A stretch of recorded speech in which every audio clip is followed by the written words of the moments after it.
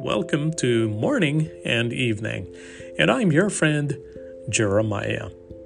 Ephesians chapter 1, verses 9 and 10 tells us, God has now revealed to us His mysterious will regarding Christ, which is to fulfill His own good plan. And this is the plan. At the right time, He will bring everything together under the authority of Christ, everything in heaven and on earth. Some people are not planners. It's not that they don't like plans, it's just that they're not good at planning. They're more of a fly-by-the-seat-of-your-pants kind of people. While they mean well, they're sometimes making a mess of things. Their plan A often turns into a plan B. To overcome this deficiency, they surround themselves with people who are good at planning.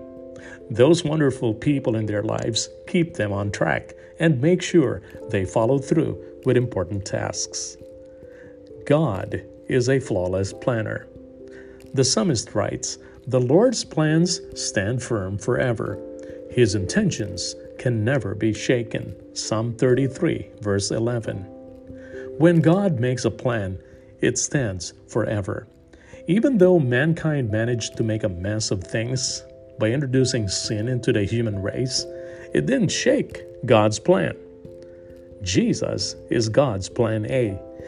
Even before He made the world, God loved us and chose us in Christ.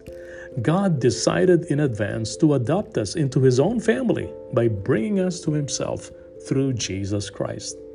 Paul says this is what He wanted to do, and it gave Him great pleasure. God chose us in Christ, adopted us into His family, and at the right time, He will bring everything together under the authority of Christ. Everything in heaven and on earth. This is God's incredible plan. And so goes today's edition of Morning and Evening. And I hope you enjoyed our program, bringing you insights and timely reminder from the Word of God. Until next time, stay strong, be well, and have a wonderful day with Jesus.